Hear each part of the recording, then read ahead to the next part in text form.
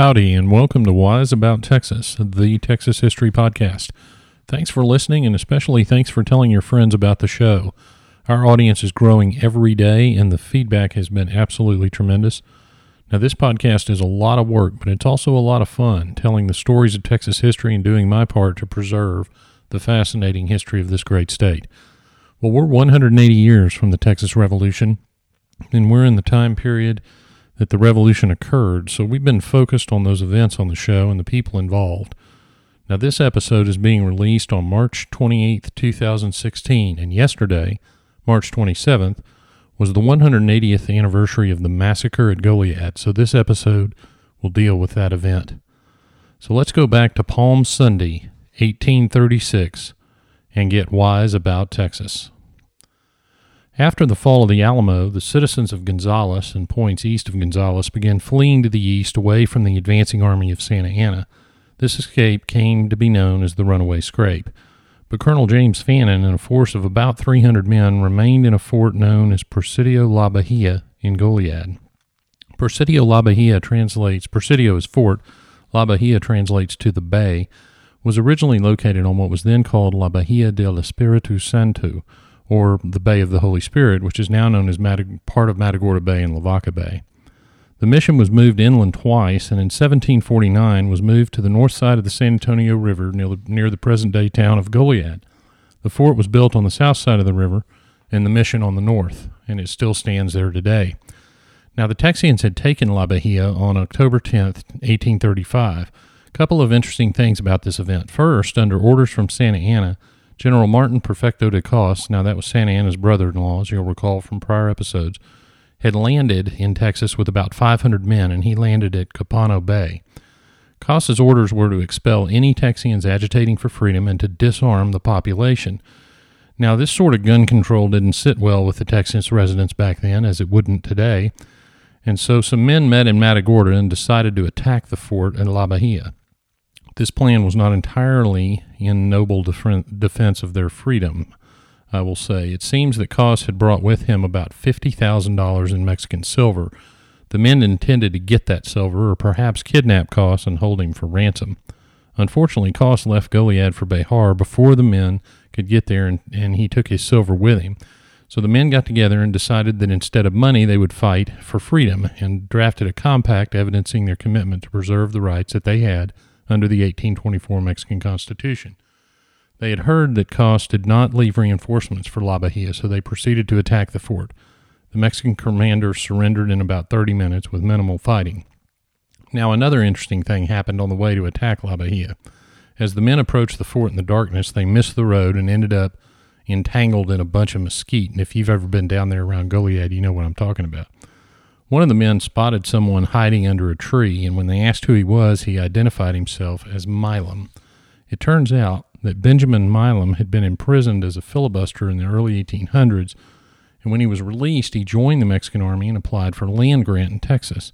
He had helped settle some immigrants near the Red River, but when he returned to Monclova to help them clear their land titles, the Mexicans arrested him.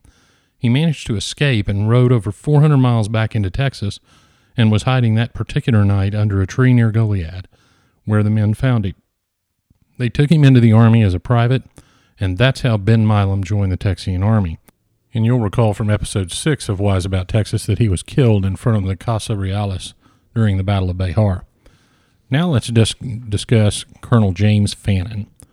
Fannin was born in 1804 as the illegitimate son of Dr. Isham Fannin in Georgia. He was adopted by his grandfather, James Walker, and he was reared near Marion, Georgia. He enrolled in West Point in 1819, but dropped out in 1821.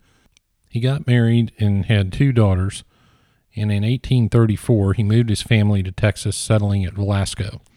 Now recall in 1835 that the Texian army was really a group of volunteers, poorly organized but zealous to challenge the Mexican authority. Fannin was one of this number, and in late summer he sent back to Georgia for more officers for the army and more money for supplies. Fannin was present at the October 2nd Battle of Gonzales, which occurred under the famous Come and Take It flag. He also commanded, along with Jim Bowie, the men who went to Mission Concepcion and routed the Mexican army, which we discussed in episode 3 of Wise About Texas. After the Battle of Concepcion, as the Texans began the siege of Behar, the Provisional Government of Texas began the bickering that would mark almost the entirety of the Texas Revolution. Provisional Governor Henry Smith and the Governing Council, the men that had assembled at San Felipe de Austin, were at odds at almost all times. Meanwhile, the men at Goliad were restless for action. In fact, on December 20th, 1835, the men in the fort actually declared independence from Mexico, perhaps celebrating the great victory earlier at Béjar, which made the council very nervous because they had been very careful not to offend any of the local Tejanos. So into this mix were arriving a constant stream of volunteers from the United States. So it appeared to all concerned that the Texians had secured the main city of Texas, and the army was increasing every day, so the prospects looked pretty good at the time. Now, the council at San Felipe decided it would be a great idea to attack Mexico directly and ordered an invasion of Matamoros. Now, the decision-making with respect to organizing this expedition was as disorganized as the various factions of the army in the field. The council had selected Fannin to begin recruiting men for this venture.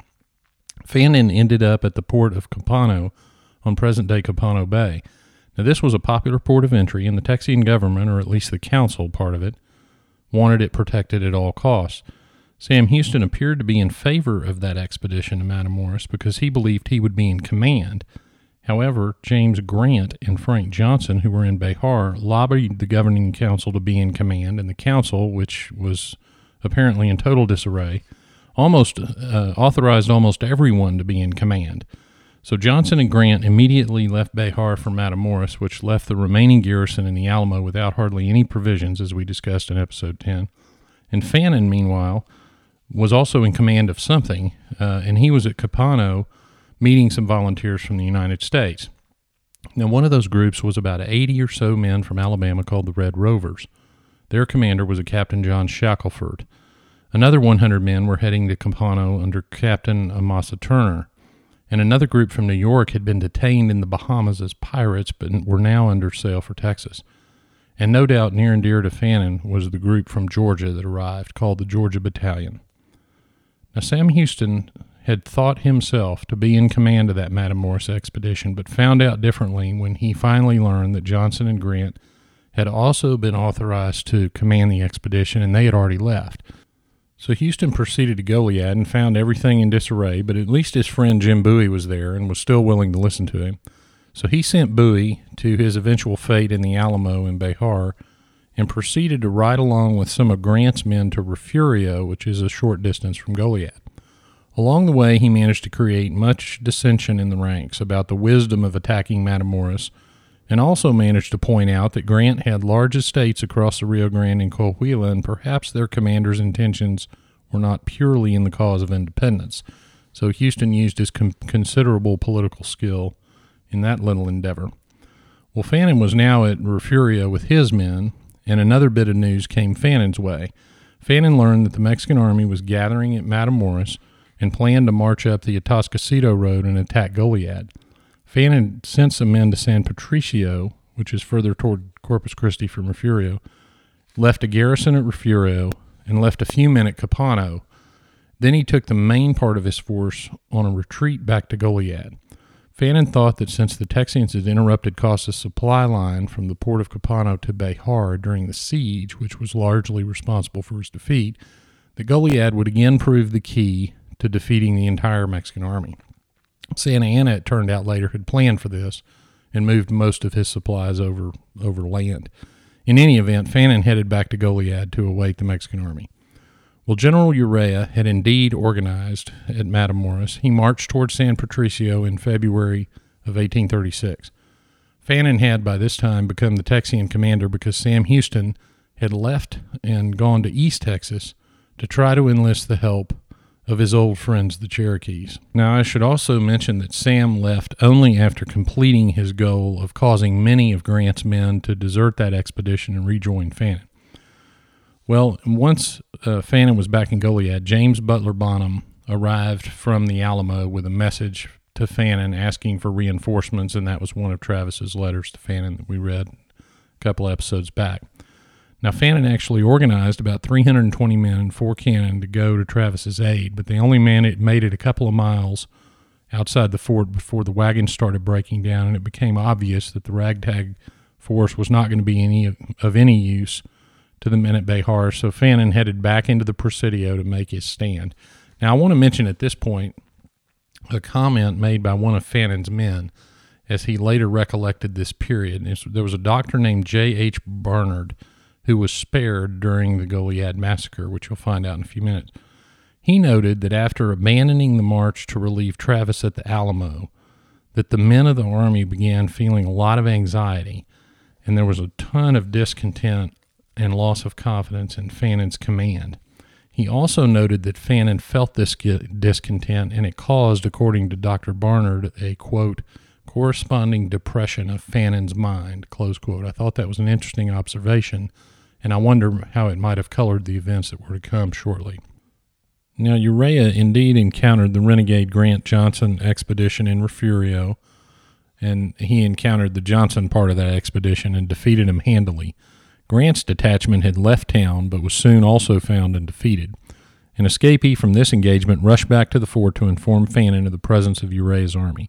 Now, in future episodes, I'll detail for you some of the many movements and skirmishes that occurred during this time, as well as some of the bad luck that had attended Fannin's lack of provisions. But for this episode, let's fast forward a little to Sam Houston's arrival in Gonzales on March 11th after the fall of the Alamo. He immediately ordered Fannin to evacuate Goliad and move to Victoria, which would have placed him on the east side of the river and a relative short distance to Gonzales if he was needed. According to Houston, Fannin sent him an answer stating that Fannin had received his order, held a council of war, and decided to disobey it and remain at La Bahia, which Fannin was now calling Fort Defiance. And one of Fannin's men recalled that Fannin had sent some men out to help the other troops that were in Urea's path and intended to obey the Houston order when the troops finally returned. In fact, one account calls Sam Houston's allegations knowingly false, or as I like to call it, a lie. Houston issued another order to Fannin on March 17th to retreat. Fannin wrote a letter that same day to the editors of the Telegraph newspaper in San Felipe stating that the Mexican army is within 5 miles and he is preparing to resist, but that he had not retreated because he had not had time to do that. Now, a final note on this matter might be found in a letter that Sam Houston wrote on March 13th, 1836, to James Collinsworth, who would later become the first Chief Justice of the Supreme Court. Houston mentions that he would not rely on any cooperation from Fannin and that the Matamoros escapade had already cost over 200 lives. And Houston thought that La Bahia might actually already be under siege. Well, Fannin finally realized he needed to retreat. On the morning of March 19th, the army started out of the fort. Fannin brought his 9 cannon with him and about 500 spare muskets, which, of course, added considerable trouble to the march because of all the weight. A cart broke down, one of the cannons fell into the San Antonio River and had to be retrieved, and Fannin then did something that turned out to be very, very wrong. He stopped his army in the middle of an open field to rest and graze the oxen. That was a big mistake. Urea caught up to him. On the open prairie, Urea managed to surround the Texians. Fannin arranged his men in a hollow square formation with the baggage in the center. The men started killing oxen and horses to form their breastworks, and the fighting was intense. Now, the numbers vary, but the Texians had about 10 dead and about 60 wounded. The Mexicans had about 50 dead and 140 wounded, but frankly, we'll probably never know the exact numbers. Now, if you listen to episode 3 of this podcast, you learned about the Battle of Concepcion and how the battle was an easy defeat of some of Cassa's best troops and how that would color the tactics of the Texians in future engagements. Well, when I was researching this episode, I found a first-hand account of the battle from a doctor who commented that Fannin's previous experience in fighting the Mexican army, which of course included that swift victory in Concepcion, had led Fannin to, quote, entertain a great contempt for the Mexicans as soldiers and made him neglect to take such precautionary measures as were requisite, close quote. So Fannin just didn't believe that the Texians were going to have a problem, and it turns out that victory at Concepcion really did convince many of the Texian officers that the Mexicans just weren't that good as soldiers. And when faced in that open field with an overwhelming force, Fannin just couldn't do anything. Unfortunately for the Texians, the Uraya's artillery arrived overnight, and it quickly became apparent that Fannin was going to have to surrender. So officers met on the field and negotiated the terms of a surrender. And the terms were that the Texians would be treated as prisoners of war, the wounded would be cared for in Goliad, and that the men could retain their personal property. Additionally, the men would be paroled to the United States, not to return to Mexico. And apparently 2 copies of these terms were written and signed by both sides. Now, there are several accounts that say that the Mexican and Texian soldiers mixed cordially on the battleground after the battle. In fact, one story that's mildly humorous, if war stories can be funny, has it that the soldiers were smoking cigars together and a Texian accidentally threw his lit cigar away without looking where it was headed. Well, it headed toward several kegs of gunpowder, which promptly exploded and injured several men. The Texian prisoners were marched back to La Bahia. The wounded were cared for by Texian doctors. And at one point, Dr. Bernard, who I mentioned earlier, had his instruments stolen by some of the Mexican troops. And Fannin attempted to get him back by appealing to the terms of the surrender that I mentioned earlier. And the wounded were cared for in a small church that was part of the fort. So there is, Uraya did not mention terms of a surrender. He claimed later that the surrender was unconditional, which will become important. But every account from the Texians includes terms of surrender, written copies of those terms, and everybody seemed to understand that. Well, a few days later, on March 27th, which was Palm Sunday in 1836, the Texians were about to find out that Santa Anna had canceled the terms of their surrender. The Mexicans divided Fannin's men into 3 separate groups.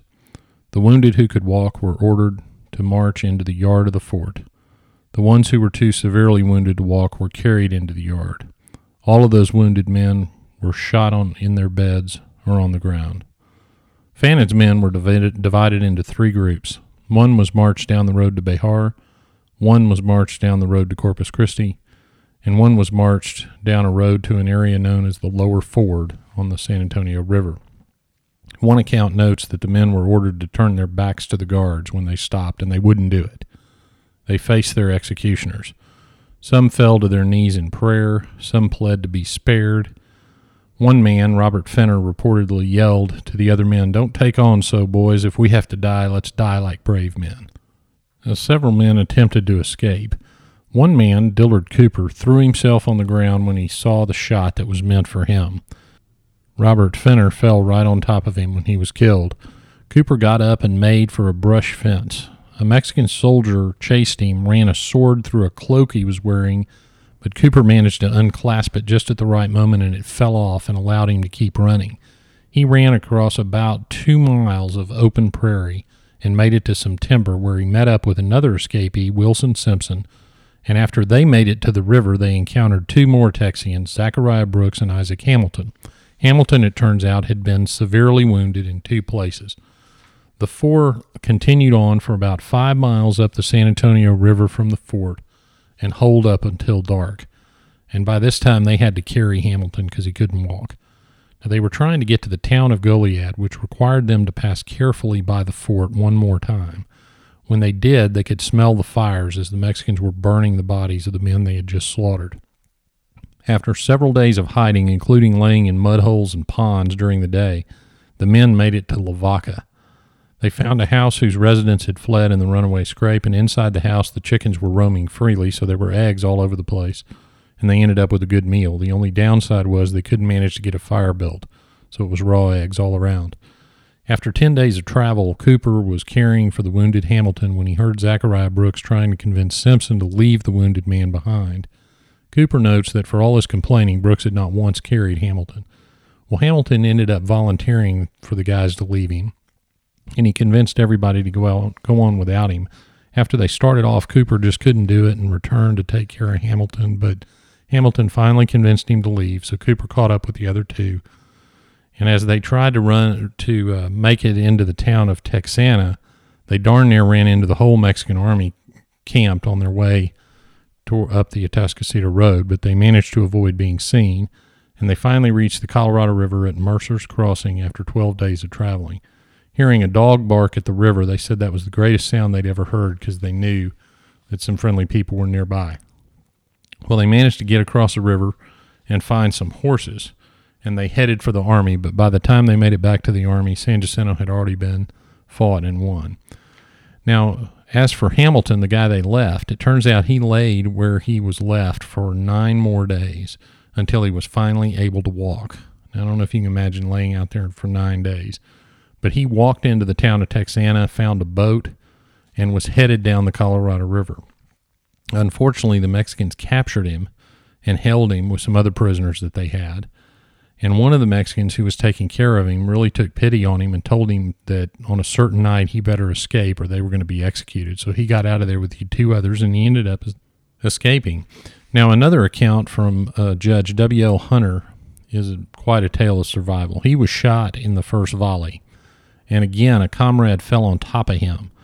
So he was left there. He eventually regained consciousness, and though he was weak, he managed to get up, only to find that he'd been stripped of all his clothing down to his underwear. In fact, many of the accounts that you'll read of these survivors talk about the Mexicans, men and women, by the way, coming out and stripping these victims of all their possessions and all their clothes. Well, Hunter made it in his underwear to the river and hid in the water. He managed to get up and walk to a local house near Coleto Creek, where he was taken care of for a few days. Hunter was then snuck over to the house of a Margaret Wright, where he was hidden and nursed back to health. Interestingly, Hunter lived the rest of his life in the town of Goliad, only about 1 mile from what was no doubt one of the most harrowing events he'd ever been through. Now, there was another interesting character there who's known only in the record as Kentuck. Apparently, he was adept at playing a Mexican card game called Monte and had won about $300 silver from his guards at Goliad. When old Kentuck was marched out to be shot, the guard in front of him's gun didn't fire, so he took off. He made it to the river, but with the heavy clothes he was wearing and the 300 coins in his coat, it made it hard for him to get through the water. He made it out of the river and was about to be caught by some Mexicans on foot when some of the silver dollars fell out of his pocket. Every one of the guys that were chasing him stopped to fight over the coins on the ground, which allowed him to gain some ground on his pursuers. And as he kept running, every time they'd get close to him, he'd throw a few dollars out, and the soldiers would stop and look for the money for a while. Eventually, old Kentuck found another survivor, and together they reached Sam Houston's army, and they actually ended up fighting at San Jacinto. And the day after the battle, it said that old Kentuck was asking around if anyone wanted to play a little Monte. Now, there were several other survivors of the battle, but we're going to save some of those stories for future episodes. I want to tell you 2 more interesting stories, one sad and one uplifting. First, the sad one. Colonel Fannin was wounded in the battle at Coleto Creek and when the Texians were captured, so he was not marched out with his men. In fact, he was the last one of the men to be executed, and he was taken into the small courtyard outside the chapel at La Bahia. Now, Fannin knew what his fate was to be, and he faced it courageously. He took out a gold watch, and he presented it to the officer. He told the officer that the officer could have the watch if he would make sure that Fannin was given a Christian burial. The Mexican officer agreed. Fannin then asked that he not be shot in the face, but through the chest. Well, the Mexican soldiers put their guns to his face, shot him in the face. The officer kept the watch, and Fannin's body was thrown onto the burn pile with the rest of the Texians. Well, I'll end with a little bit more uplifting part of this whole tragic episode. There was a Mexican captain named Telesforo Alvarez in Urrea's army, and he had a female companion with him on the Texas campaign named Francita. Now, her name is spelled different ways, but we're going to use Francita Alvarez. Francita is known today as the Angel of Goliad. Senor Alvarez interceded on behalf of Mexican prisoner Reuben Brown, who had been captured in the San Patricio battle in February and saved him from execution. When she arrived in Copano, she also tended to some other prisoners that were captured in a skirmish near there. When she learned what was to be the fate of the Goliad defenders, she pled with Mexican General Garay and actually convinced him to spare many of the Texians. She also hid some of the men herself until after the massacre. And she saved a 15-year-old Texian who no doubt looked more like a child than a soldier. Now here's where it gets interesting. After the revolution, Francita Alvarez faded from history. In fact, in 1936, which was the year of the Texas Centennial, There was an article in the Dallas Morning News about Francita saying she had indeed faded from the record. But shortly after that article appeared, a lady named Elena Zamora O'Shea wrote a letter to the editor of the Dallas newspaper saying she had been a teacher on the King Ranch and had met a gentleman named Matias Alvarez, who was the son of Francita and Telesforo Alvarez. Matias Alvarez said that they had settled in Matamoros after the revolution, and that after his father's death, Matias had come to work on the King Ranch and had brought his sister and, more importantly, his mother with him to live on the ranch. And he said that Captain King had known Captain Alvarez while Captain Alvarez was alive, and that Captain King and his wife Henrietta knew who Francita Alvarez was and that she was the Angel of Goliad, and that they respected her identity by burying her in an unmarked grave on the ranch to prevent the grave from being disturbed later. Well, I did a little checking, and some folks who would know believe that the Angel of Goliad is buried somewhere close by behind the main house on the King Ranch. Another interesting part of the Angel of Goliad story is that her son Matias had 12 children. Now, some of those descendants still work on the King Ranch. One of her descendants is Lauro Cavazos, who lives in Kingsville, and he was Secretary of Education under President Ronald Reagan and the first Hispanic to serve in the cabinet of the President of the United States. So the Angel of Goliad has had quite a positive impact on Texas and the United States going all the way back to 1836. She is definitely the most uplifting part of the Goliad story, and her descendants continue to contribute significantly to our state and our nation. Well, the Goliad Massacre was a horrible event in Texas history. Many of the Mexican officers detested Santa Anna for ordering the execution. The accounts of the survivors often reference the disgust on the part of many of the soldiers called upon to execute that dastardly order, but execute it they did, and provided more motivation to the Texian army as they charged less than a month later on the plain of San Jacinto to shouts of, "Remember Goliad." Well, now we come to the part of the episode I call Getting There, where I tell you where a couple of these places are located and where you can go see them. Presidio La Bahia is located just south of the town of Goliad, Texas on State Highway 239. You'll pass Goliad State Park and Mission Espiritu Santo, and the Presidio is on a hill to your left. Now, interestingly, the old Mission Espiritu Santo is owned by the state of Texas, and the fort is owned by the Catholic Church. In fact, church services are still held in the chapel in the fort. That's where the wounded were after the battle. You can stand just by the wall outside that church on the very spot where Fannin was executed. I also encourage you to go to the fort, climb the ramparts, and look sort of to the northwest. You can picture the scene on March 27, 1836. Now, as I said earlier, this episode is being released on March 28, 2016, and this upcoming weekend is the annual reenactment of the massacre and a living history weekend at the fort. So if you decide to go, tweet the show because I'll probably be there. Now, the old port of Capano no longer exists, but the town site is still barely there if you know where to look. You'll need a boat for this one, and you'll have to go. And if you get in the water at Bayside and go north along the coast about 4 miles or so, you will see Capano.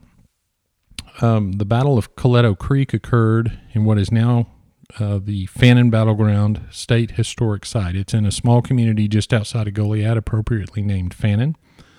So just east of Goliad on 59, you'll turn south on FM 2506, that's 2506, and you'll find the battleground. And that battleground will have a reenactment this coming Sunday also after the program at Goliad. Now, right behind the Presidio La Bahia, you'll find the grave of the Goliad victims. There's a large marker, which is actually a tombstone, and the burned remains of the Texians, included Fannin, are interred at that site. So I encourage everyone to spend some time in the beautiful and historic town of Goliad and take a moment to visit the fort and reflect on the sacrifice that was made there. Well, that wraps it up for this episode of Wise About Texas. I really appreciate all the great feedback this show is getting. We're getting some great suggestions for episodes. I'm writing down every one of them, so if you've got some suggestions for future episodes, please let us know via Facebook. You can email the show at host@wiseabouttexas.com. But follow the show on Twitter at WiseAboutTexas and send me a tweet about things you'd like to hear about. Be sure and like and share the Wise About Texas Facebook page. We've got almost 1,000 likes on that page already. and our audience has been growing significantly. So once again, we thank you for listening, and tell a friend about the show. Well, until next time, God bless Texas, and we'll see you down the road.